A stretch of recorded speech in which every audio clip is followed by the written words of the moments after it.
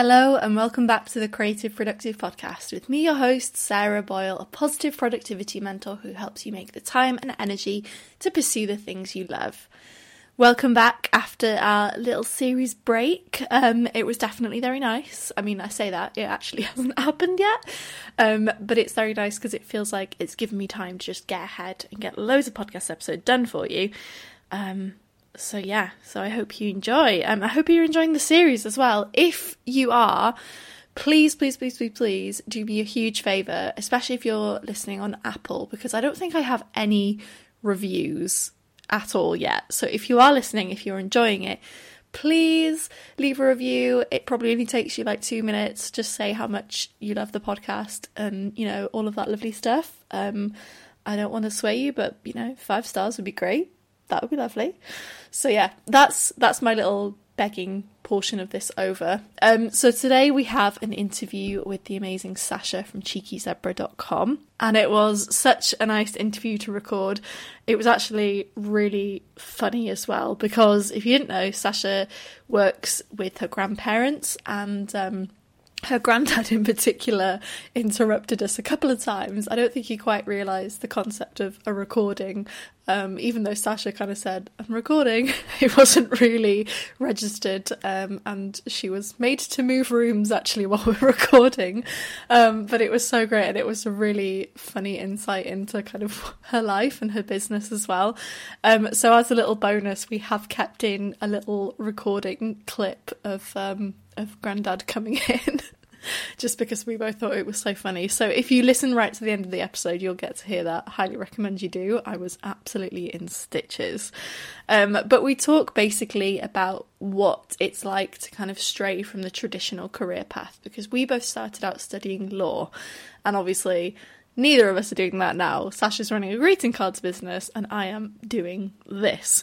So we wanted to talk a little bit about what it feels like, why we kind of chose law, and why we started going down that path, only to realise very quickly for both of us that it just wasn't for us, and how we kind of navigate all that comparison stuff that comes up when we have friends from our course and friends in our lives that have really good, stable jobs, and we're kind of just doing our thing and seeing what happens. So if you are in a similar situation, I think you'll definitely be able to relate to a lot of what we said. Just as a note, I don't think, I hope no one would be offended, but we're not kind of trying to slate corporate jobs. I'm kind of I'd much admire the people that are in them and kind of can do that, but it's just something that I would not be able to do. And I think Sasha feels the same. So just as a kind of warning, I guess, if you feel like we're kind of slagging them off, we're not. We're very much in awe of anyone who can do them, and yeah, amazing.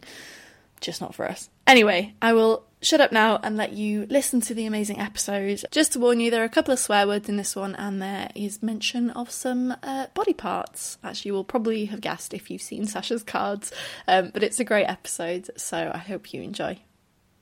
Hi Sasha, it's great to have you on the Creative Productive Podcast. Can you tell us a little bit more about who you are and what you do and what Cheeky Zebra is? Yes, thanks. Firstly, thanks for having me. Hi. So I'm Sasha. I have a small greeting card company called Cheeky Zebra. I say but it's kind of turned into a family business. So like my nan does like free labour, and people hang out. So what do? We do quirky cards for real life. But we were saying off camera, like, they do some rude ones. Like, there is a bit of filth, but like a bit of filth, not a lot of filth, just a sprinkle of filth. Yeah. And one day we're going to be Clintons. And nice. That's probably it. Just a minor goal. Yeah, just a little one. I love the certainty of that. I had Kyra the Bold on my podcast as a guest recently. Oh, she's amazing. She's amazing. And she did that thing right at the end. She was like, I look forward to hearing from you when you inquire about my mentoring. And I was like, whoa. That is like confidence. Boom. I was down for that. So when you said and we're going to be Clintons, I was like, yeah, there we go. Okay. Yeah, sure. I just think if you say it with like enough vim, it would just come true. Oh, that's a great word. Vim. Just vim. Yeah, do it. I'm going to be doing this. Yeah, definitely. That's amazing. So you run a greeting card company, and I obviously follow you on Instagram, and I absolutely love everything you post. I love everything you post about you working with your nan and your family as well, which is so entertaining. And, you know, I've admired you for a while, enjoyed your stuff. And then I saw probably a few weeks ago now, or maybe even a week ago, that you mentioned something about doing law at uni. And I was like, hey, me too. Law friends. Yeah. And then also we both realised that we very quickly into our law degrees realised that we did not want to pursue law, but we both stuck it out right till the end. And yeah, quite interesting. And how we've both kind of gone off into really not typical careers, I guess, from like choosing something really traditional and really, traditional basically, and then becoming, I suppose, business owners. So I wanted to get you on the podcast and kind of talk a little bit more about how that came to be and all the kind of stuff that comes with kind of breaking the mold and doing something different and having the courage to do that. So my first question for you, and I'll tell you a little bit about my experience as well, is do you remember why you chose to do a law degree? I really want to know your answer for this. I'm intrigued as to whether it's the same, because I feel like, and I also want to know at what point you were like, no, this isn't for me. Like, when did you know? Because I knew, we'll definitely get to that. Yeah. I always just find that so interesting. Okay, so why did I do law? So people can't see my face, right? They can just hear my voice. Yeah. Right. So for context, I'm Indian, which is kind of like, I feel like that explains some of what I'm going to say. Yeah. So why I did law is because it's like, I don't know, like I've always wanted to like impress my, to be fair, like I've always wanted to impress my granddad, like that's important to me. And like something that's like, and that's not the only reason, like that's not fair to say, but like when you come from like an Indian family, one of the things that kind of get drummed down into you is they just want you to have like a professional, like you know all the cliches, like you need to be a doctor, a lawyer, an engineer. You legit need to be a doctor, a lawyer, an engineer. Like I don't know, like my family's quite liberal, so it was kind of like, you know, we're not going to push you to do anything, but if you did want to be a lawyer or a doctor, like 10 points. That was kind of like, and it's just my granddad really, but that was kind of the vibe. And then so I kind of wanted to impress him, and it was like I knew I couldn't be a doctor because I can't do blood. Yeah. And so then I was like, I don't want to be an engineer. Okay, I'm gonna be, therefore you have to be a lawyer type thing to like win that approval. It was like, I'll just do that. And then obviously it also coincided with like stupidly watching like shows like Legally Blonde, Ally McBeal, and I kind of thought, okay, there's like a Venn diagram. I can live like a Ally McBeal, you know, self-censored fun life where law just is really easy and I just like have exciting cases. Like I thought it would be like TV. And then on the other half of the Venn diagram was like, this ticks the like winning granddad's Indian approval box. And so it was like, oh, be a lawyer. Yeah. Amazing. Do you know what is funny actually? So I don't know if you ever went to any open days, but I remember like going to an open day. I didn't go to Liverpool, but I went to Liverpool, and there was a girl in the open day who literally, she dressed like Elle Woods. Fuck off. Like, sorry. You actually so like, not, I don't think on purpose, but she was like fully like had like a handbag, and she was like blonde and like really pretty and like just really typically. And I just remember thinking, like looking at her and be like, she's watched Legally Blonde. Do you actually think that's what happened? She watched Legally Blonde and was like, I'm going to commit, and like just. I think so. It was really weird. I just remember being like, wow, okay, like there really are people who, I mean, like obviously you included, who watch these like shows and like, wow, look at that, it's amazing. I'm going to be I literally, I didn't know anything about, like literally, no. I did no work experience. I knew absolutely nothing. I knew that I was like academic, so I was like, cool, I can get the grades, that's fine. So yeah, just go be a lawyer, make your granddad happy, tick the Indian box, and then also have like this fun, vivacious life on the side that he won't know about. And I was like, perfect, box ticked. Yeah, and I think I kind of had similar to you of like, I was always got quite good grades, always did really well in school.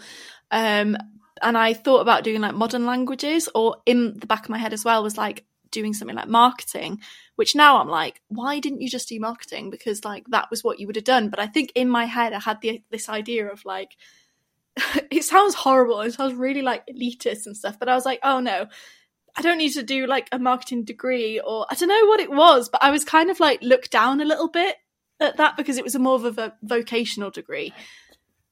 Do you know what I was just going to say? Like, I don't know if we're both being honest, like, yeah, I had exactly the same thing. Like if I'd have come home and said, I'm doing marketing, it would be like, that's a Mickey Mouse degree.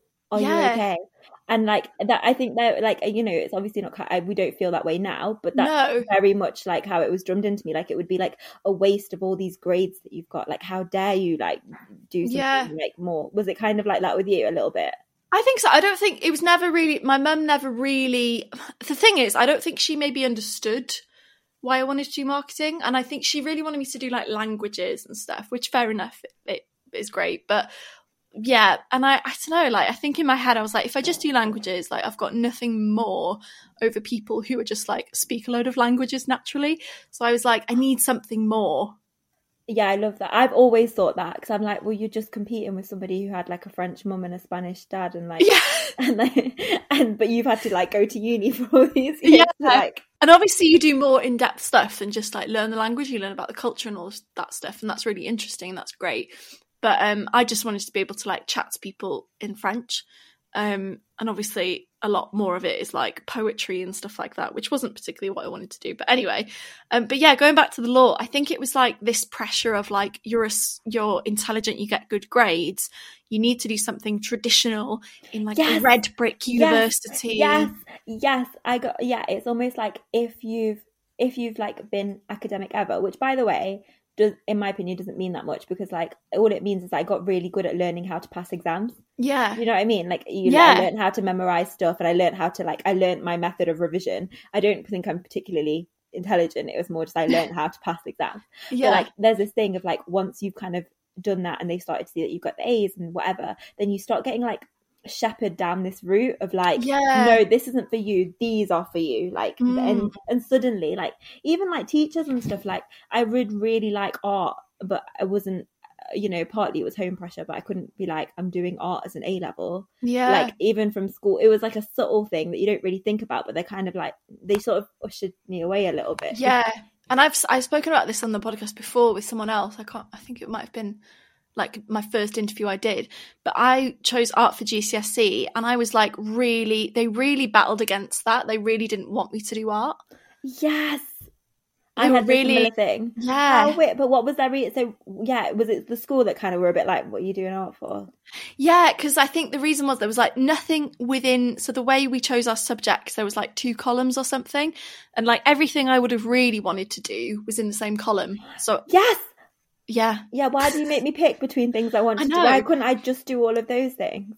I know. So then the only thing I would have done in the other column was art, and I was like, do you know what? Yeah, I like art. I'm all right at it. So I wanted to do that, and they were like really pushing me to do like geography or history and stuff, and I was like, I don't want to. I just don't want to.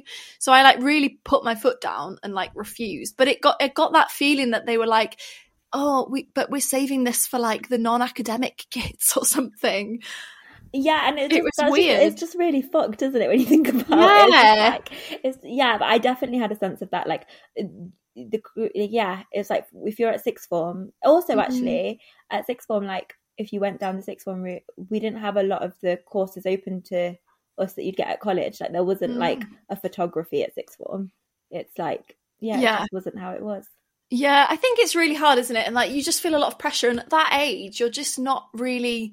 You're not that sure of yourself to be like, no, I know I want to do this. And you're not like, you're kind of not giving to the peer pressure, but you kind of are in that environment of like, I do well in this, so I need to like do the traditional subject.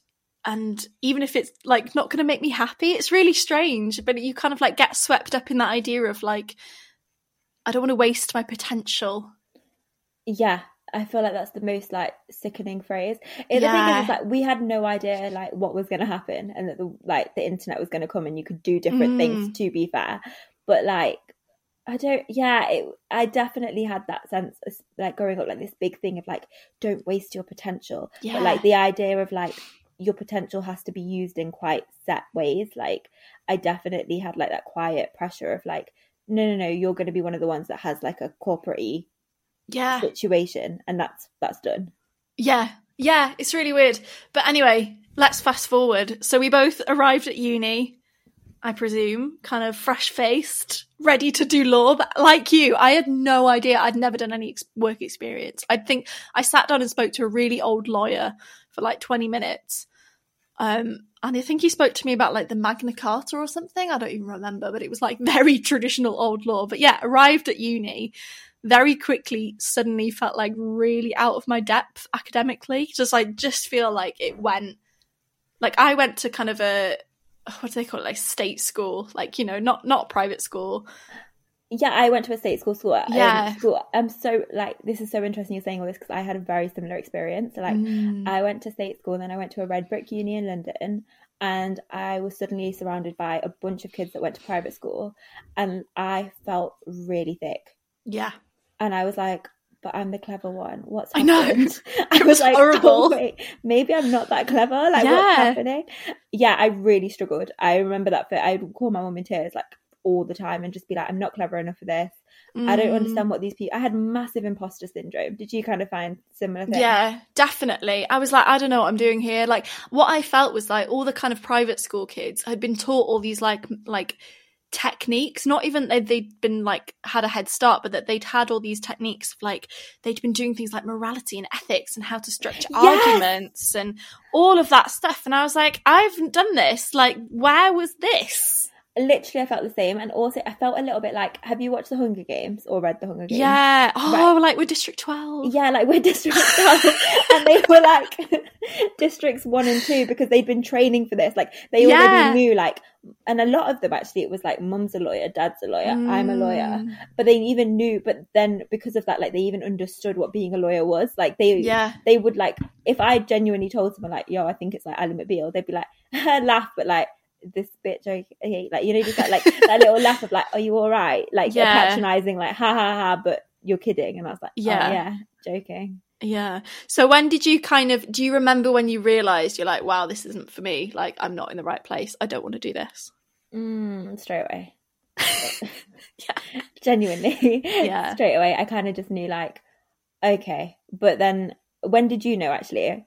So I think the biggest thing I remember was like, I think it was first year, and I'd kind of been like struggling a little bit, but it was kind of like, oh, everyone struggles for a while, it's fine. But I remember there was like a kind of law fair, and I remember like turning up just like in my normal clothes, like jeans and whatever, and other first years had turned up in like suits, and I was like, what? I'm actually crying. I was like, I didn't get this memo. Like, what? We meant to be like networking already. Like, already we're trying to fight for a job. That was massively the thing, though, wasn't it? Because like that energy of like that everyone was so competitive and like a bit psychotic. Like, I basically think it just attracts like a bunch of type A personalities into like one space, and I just don't think that could be good for anyone's mental health. Like, they just shouldn't all be together. Like, it was actually like. It was insane. And I did like, I just carried along with it. The degree was one thing, and then it got to third year, and that's when I really like, I remember ringing my mum and being like, Mum, I've just decided I don't want to be a lawyer. And I don't know if part of it, to be honest, was I wasn't getting any. I was applying for some training contracts, but I was applying for them half-heartedly. I wasn't really getting any. So maybe there's like a cynical part of me that's like, it's because you couldn't get them. But the truth is, like, I probably would have done it, been miserable, and quit a bit later, maybe. But I did not. It just, no. I didn't even apply for any training contracts. So I already kind of knew, seeing my friends having to like apply for these and how like soul destroying every single application was, that I was like, there's no point in me putting this effort in if I know that I'm really half-assed about this. Like, I obviously am not that passionate about it because I'm not willing to go through this for that job on the other side. Like, it's just not worth it, in my opinion. I rate that so much because it was just some of the applications were so grueling, and like they ask you questions that made me know that it wasn't for me. Like, they'd ask you questions like, so what do you do in your spare time? And I'd be like, chill, drink, eat, like nothing that's like, my spare time hobbies are not like, I don't know, I'm not fancy. I didn't manage like the art society. Like, I just hung out with my friends and like enjoyed myself, and it's like, that's insufficient. And I was like, okay. And it's horrible to be told that like what you just enjoy doing, like, oh no, that's not good enough. Like, you need to actively be pursuing with every fibre of your being like a lawyer.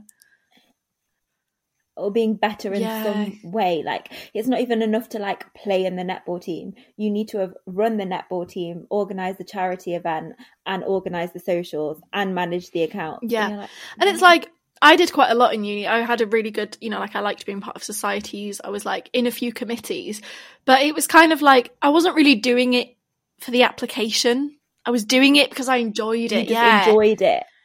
Exactly. I think that's the thing. You started to get like people who were like career society joiners.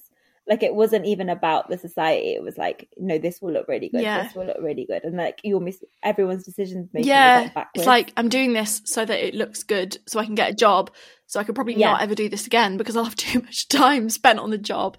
But yeah, it just, to me, I think I realised that like through things like managing societies, and like I was president of the French Society, which I had a great time. Like, I rebranded. You actually would have done really well on these law applications if you went for them. Like, you actually, like, you were there, like, you inadvertently, this is all they wanted to hear. Like, you would have actually gone so well. This is the thing I realised, like, I don't like being told kind of what to do, and I'm like, want to be in charge of my own kind of destiny. And I've just felt like these corporate kind of places wanted to like stamp that out, and every time I think I tried to apply for a couple of things, and I just got these these questionnaires that you do, and I just got these things back of like, you're not really like the kind of person that we're looking for personality wise. And I was like, well, okay, fine. I was like, that is rude, because like, I tried to answer them honestly, but I was just like, okay, well, maybe I'm just not made for this. Like, maybe this is just not for me.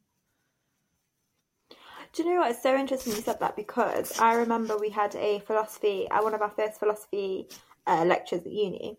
I can't remember if it was philosophy, I don't know, but basically he was breaking down like what an anarchist was in one of the sessions, and then he was like, he broke down like loads of different things, and he was like, so who here like feels like they'd like to live in the anarchist way?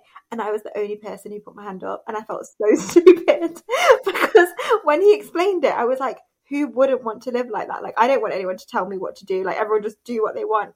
And like, I must have just been like, I was like, of course. As I put my hand up, and literally nobody put their hand up. And he was making the point of like, obviously nobody would want to live like that. And I was like, oh, okay, I'm gonna put my hand down.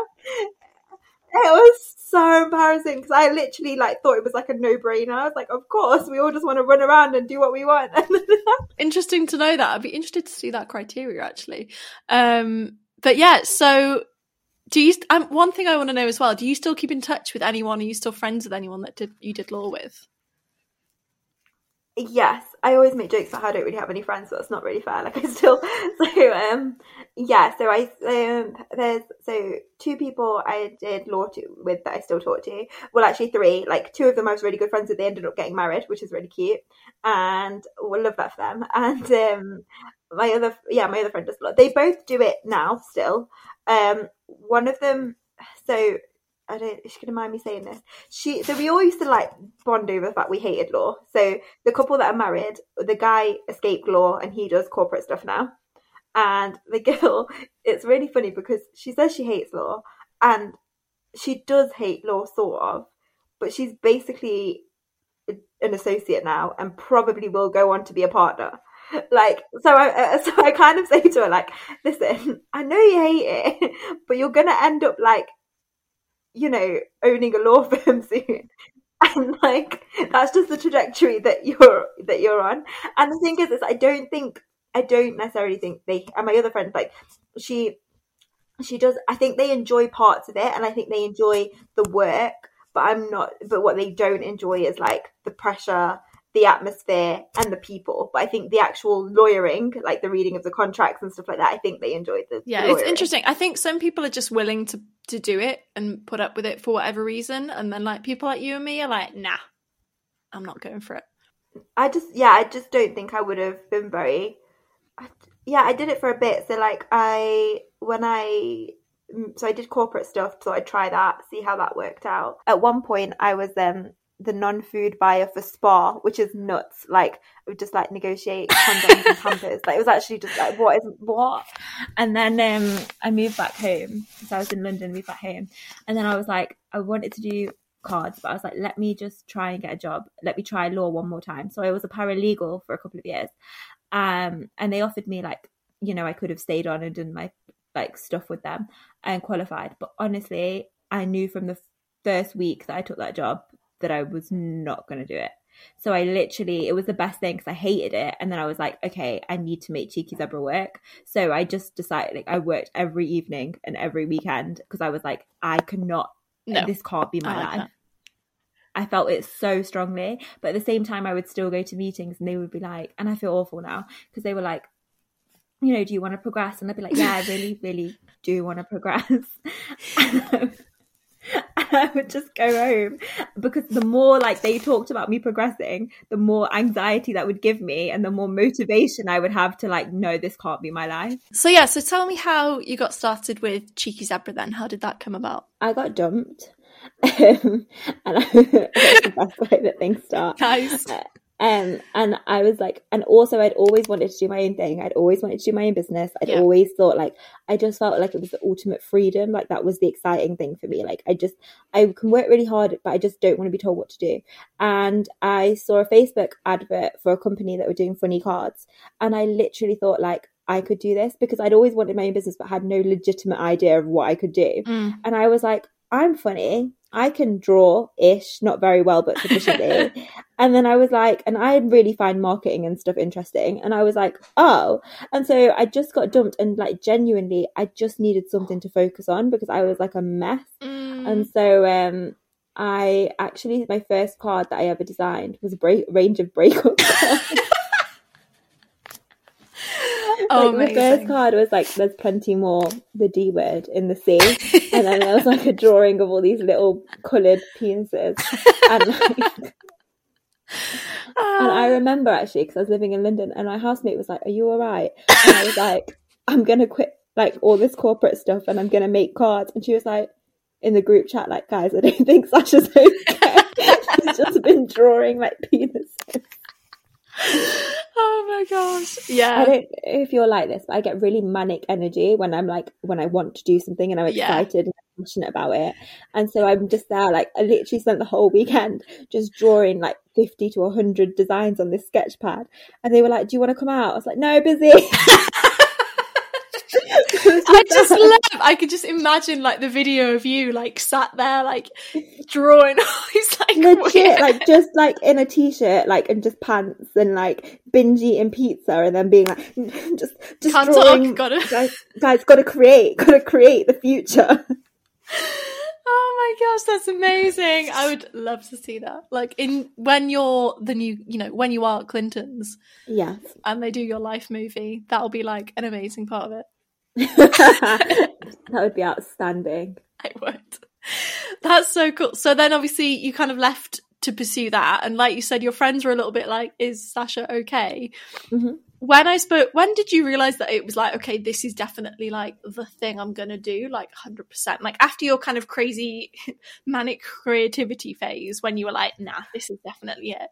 I think when I got the job, when I moved back to Derby and was doing law, I realized like this can't be my life. And also like I had some personal stuff that meant like I just need more flexibility in my life. Like if somebody's not feeling well, I want to be able to be there quite easily. So I was like, it just made me, and I think when I realized I can't live like this, then it was like it just went to I'm going to make it work. And the truth is that when I quit my paralegal law job and I was doing Cheeky Zebra on the side, Cheeky Zebra had only done, I say only not to be like a dick, but I think we'd done like 25 grand in sales, which, you know, that sounds amazing. Yeah. But then also if you think about it, like that's revenue. That wasn't like money to live off.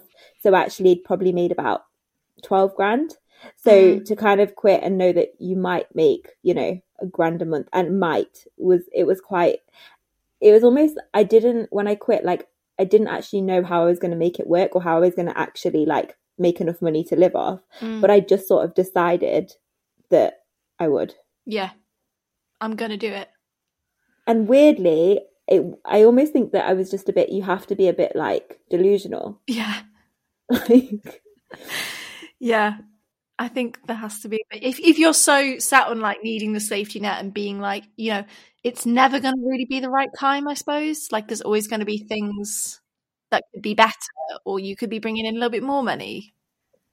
So I will say this though, because what did I not do? So the 12 grand or whatever, I didn't spend it. The idea was I just left that in the business and that was going to be for other stuff. So I ended up making a deal with my granddad and he gave me 6 grand basically. And he said, you can pay yourself £500 a month he said, how much do you need? I was like, just £500 a month to live off. Yeah. He's like, cool. You can pay yourself that for a year. If you can't make this work in a year, then you better go get yourself a proper job. And that was the deal. So and then thankfully I think the fear of that, like the idea of like one, having to look him in the eyes and say I've messed up, and then two, like the fear of going back to law, I think that was just enough to be like, there isn't a plan C, like there isn't an option of like this doesn't work. Amazing. And then look at you now. Yeah, it worked. Yay! Thank God. Yeah, and now your granddad is like happily working with you in the business. Yeah, do you know what? He actually does print the cards. Nice. That's his new thing. He actually took it off me when we were really busy. Valentine's Day last year, we did 1,000 orders a day because like Facebook ads, we were so lucky. Facebook ads did so well for us. Shout out to Carly who does ads. She's Carly Stringer, and she did it blew up. Anyway, my granddad basically said from there, he was like, I'll be taking over printing, and I was like, okay, sure. Can't say no. Okay. And so he was like, I'll be doing this now. Here are my requirements. This is what I need. We need this printer. We'll be doing it this way moving forward. And I was like, okay. But I think what's so nice is when you're setting out on your own and you're kind of doing something different, when your family get on board with it, when they don't really fully understand why you're doing it or what you're doing at the start, I think that is a massive thing. It's a huge relief. Like even when my granddad had said here's your money, you can do it, which is a massive, I realise that's a big privilege, it's a huge gift. I did offer to pay him back since then, by the way, just in case anyone thinks I'm heartless. And he didn't really buy into it. He didn't understand it, and my family didn't. And imagine that they're seeing every day what Sasha doing. She's gone to the post office with 4 orders. That's probably what she's made 10 quid. Is she going to be all right? And that pressure is it's really it makes you feel a bit sick. It's quite intense. And then thank God when things started to pick up, actually what happened was I held a wholesale order for a major retailer. I didn't make a lot of money, but they ordered 7,000 cards, and it was the act of them seeing that we had a 7,000 card order and them having to help with that made them sort of all be like, wait, somebody actually wants these things. And then suddenly, this is more my grandparents, even my grand, she's so supportive, but she didn't understand. And then it was suddenly I saw that they were like, oh, this can work. And that was it's such a relief. Yeah. And it really helps your self-belief as well, I think. Because for me, my business for a while, it's a lot clearer now what the mission is. And I was explaining to you before we started recording. But before, people would be like, I don't get what she does. What does she do? And I was trying to explain it. And anyway, now it's a lot more kind of clear and everything. And what I really love is that if I'm with my mum and we see someone and they haven't seen me for a while and they're like, oh, what are you doing now? And I've kind of automatically been like, oh yeah, I work part-time at the hospital. And now my mum is there going, and she has her own business. And I'm like, I love that. Do you know what? I love that so much. Yeah. Because when they buy in and they're like, no, this is what you do this thing and this is great and it's defined and we know what it's amazing. Yeah. My nan now sometimes Indians do this top trump thing about I'm sure everyone does it of course but it's very is she married, is she this, and it's top trumps with grandchildren. And so my nan will be they'll be like, oh, so is she working? She'll be like, she's self-employed, she works upstairs, and they always pull this face oh, she must be struggling. And then my grand's she's doing really well, she makes cheeky zebra, they're the funny cards, they're quite rude. And then she says, they're not for you though, you shouldn't go on the side. And it's so sweet. Yeah, it's just so nice, and it just makes you think oh yeah, they can see what I'm doing, they get it, and even though it's not everyone necessarily will, the fact that they do and they believe in me is it's all you need. Yeah. And even if they buy in at the early, so when the switch happened for us, we weren't doing very well. Like, not that we're doing super well now, but like we weren't there yet. But just knowing that they were brought in and they believed in it allowed me to keep pushing forward, because sometimes like without, I'm not saying you can't do it without that, but I do think it's a lot harder when there's nobody in your inner circle that's like got like, it's like, you've got this. I think when you're doing anything like this, like on your own, it can be so lonely a lot of the time. You just, no one is really experiencing, like, you know, when you're in a workplace and everyone is experiencing a similar struggle, you can kind of share that and kind of talk about it. But when you're in your like business, or when you're pursuing something just on your own and you kind of don't really have anyone else who fully understands it or maybe fully gets it, that can be quite a lonely place and quite a difficult thing. And when you're, you know, for me, like when I've kind of had this like comparisonitis of like seeing people who have gone down that corporate job or lawyer route and they're kind of, you know, more comfortable, and then I'm here like kind of worrying about money, but kind of having this vision and still trying to work towards it and trying to like believe myself, like, yeah, having someone in your inner circle to kind of be like, no, you've got potential, I can see you've got this, just keep going. Yeah, I completely agree. I have that struggle still now. Like, a lot of my friends are like buying houses and have mortgages and things like that. And it's like, I don't. And it doesn't mean that, you know, the business is doing all right. But I keep putting back into the business. So, and, you know, it's quite scary sometimes because you never know what's going to happen. Like, you can do what you can, but there is always the fear that there isn't the stability in the same way. And so like I do sometimes struggle with the comparisonitis stuff of like, oh, they're buying a house and like I know that her salary is going to come in and that mortgage is going to get paid for like consistently. Yeah. And like, that's not to say I won't be able to buy a house one day, but right now my baby is my business. I'm putting all my money back into it, and it can be a bit unsettling, I think. Yeah. I think especially, I mean, I'm still like mid-20s. I'm sorry, I can't remember how old you are. I don't know if I even know. It's fine. I am, how old am I? No, I know how old I am. I'm just trying to like not say it out loud because I'm feeling like, oh, I don't want to say it because then it makes it true. You can give me a ballpark figure. No, it's fine. Let's be honest. I am 29, which means I think that everyone who's 29 goes through a little bit of a holy crap, I'm going to be 30. Like, this is some panic situation. Yeah. So yeah, I'm 29. But yeah, it's also like as well, once you know, not quit, but like changed your lifestyle up, whether it like, so how you're doing your business part-time, I think it's like you become part of a different part of society. It's like you've lifted the curtain into this weird new world. Yeah. And like now I feel like with some of my other friends, like we're just like, I love them to death and vice versa, but we're on completely different trajectories about stuff. So I'm getting better at being like, I just can't compare like their house situation with me currently, because we're just navigating completely different journey things.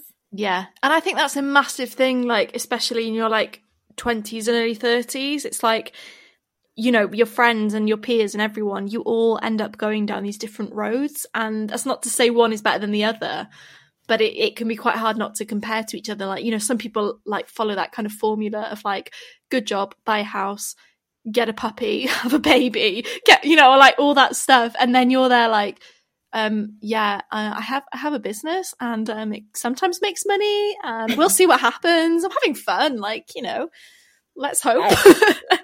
Honestly, everything you've just said is like, it's hilarious because that's like hi, I feel seen. I'm like, that's what it's like sometimes. Yeah. But the thing is like, but I also don't want to badmouth like the baby vibe, because I've got like loads of friends doing it and it like genuinely they're ecstatic and so happy.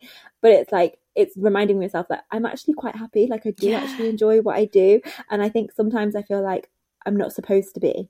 Like I'm supposed to be like a bit apologetic and be a bit like, oh, you know, still not got them kids. Yeah. And I put like this awkward voice on. I'm like, oh, and it's like, what are you doing? Yeah, it's like, still single, just got a cat. Hi. Yeah. Sometimes I hang out with Nan. Woo, what are you doing this weekend? We're packing cards. Like, it's just that. Yeah, it is. It's like you're not following like, you know, the traditional kind of life that was set out, and there's nothing wrong with doing that. But then, yeah, I think especially I was in a situation recently where it was basically like bridesmaid dress shopping, and I was with a group and I was the only single one. I think 2 out of the 4 of us had bought houses. 2 out of the 4 were engaged. And then, yeah, it was just like, I was very much, you know, everyone else had a really good, stable income. And I was there like, oh, we're getting a taxi again? Like, it's fine. But it was like, I felt so kind of out of place a lot of the time on that weekend. And not to say that, you know, they were doing that on purpose or anything. And I think it was just because of the situation of like how intense it was and the situation we were in, and the fact that it felt like everyone but me was in that kind of more stable, traditional situation. And then I was there kind of not. And it doesn't mean to say that I'm not happy where I am. And I think actually like coming away from it, I was like, yeah, do you know what? I'm doing the right thing for me, but it's really hard sometimes not to kind of slip into that comparison trap. I'm really glad you shared that, because like that's true. Like that's how it is. Like people outwardly can like, so, you know, the thing is we've like our business, like we've done well. Like it would be silly to say that we're not doing, like we're doing okay, but like, you know, Father's Day ads jumped off a cliff, and I went from thinking I was going to make like a certain amount of money to like just not at all, and being like, now I have no cash flow till like a while, and I've ordered thousands of envelopes, and I'm just like, yeah. And then all my friends are like, yeah, but you've smashed it. I'm like, no, I smashed it like 6 months ago. Yeah. You guys are like celebrating. You guys think I'm like, I'm not 6 months rich Sasha now. Like things have changed. Yeah. And like sometimes when I'm with my friends, I feel those feelings and I feel uncomfortable. And then I realize though, I think some of that is me like projecting like onto them, like my own feelings of like, but also like it can just feel like that sometimes. And you can just feel a bit like afterwards, like you just need like to sit alone outside and just have some air from like, it just can feel quite suffocating, and a bit like you almost feel like you're overly feeling to justify yourself a little bit. And it's like, it's just a bit uncomfortable at times. Yeah, definitely. And I think, you know, that's not to say like there might be situations where like they're kind of jealous of you.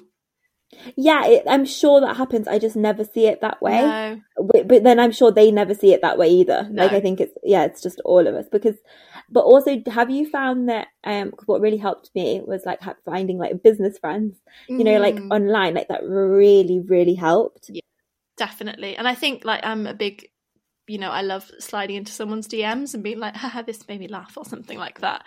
And like connecting with people and trying to like connect with more people who get where I am and who are in a similar position to me, because that definitely helps it kind of feel a bit more normal. I think that's the thing. I think it's part of the like feeling of panic is that nobody around you does it particularly. So every time you meet somebody who's like gone off to do their own passion, you instantly know that there's something there because you're both a bit similar in a way. And it's just like to hear that normalized is like, honestly, it's like really affirming, isn't it? You're just like, oh, I'm a normal person. Yeah, I'm doing this thing and I'm not the only one. Amazing. Yeah, and I'm not insane. It's just that everybody around me in my physical world is not doing what I'm doing. Yeah, but that's okay. Well, it's been amazing to chat to you about this. I hope people are feeling inspired now about like doing their own thing and going out and doing their own thing on their own. If you could give someone some advice, Sasha, if someone is there going, I really want to do this thing, but it's not really like the typical done thing or anything like that, any advice to chase their dreams, what would you say to them? I would say genuinely do it, but do it in a way like, obviously I would almost say like also look at you a lot, like what you're doing is really clever, like do it, but do it in a way that obviously your world isn't going to fall apart. So for me it was like, whilst I was doing the law firm, I would just start doing cards on the side. And also if you're going to just do it, don't tell anyone, like, or just don't let people like their little poison in your brain, and just keep it between like you and you for a little bit, and just like go full steam ahead and just get lost in it. Yeah, definitely. Just enjoy it. And yeah, surround yourself with people who also like love doing the things, I think is one of my big things. If you surround yourself with passionate people who are also passionate about like you going for it and trying something, I think that can make a massive difference. That's so true. Like obviously if you've got the right people around, tell them, because it's like osmosis, isn't it? You just kind of like feed off each other. Definitely. That's great advice. I really love that. Thank you so much, Sasha. Where can people find you on Instagram? Where can they buy a lovely cheeky card?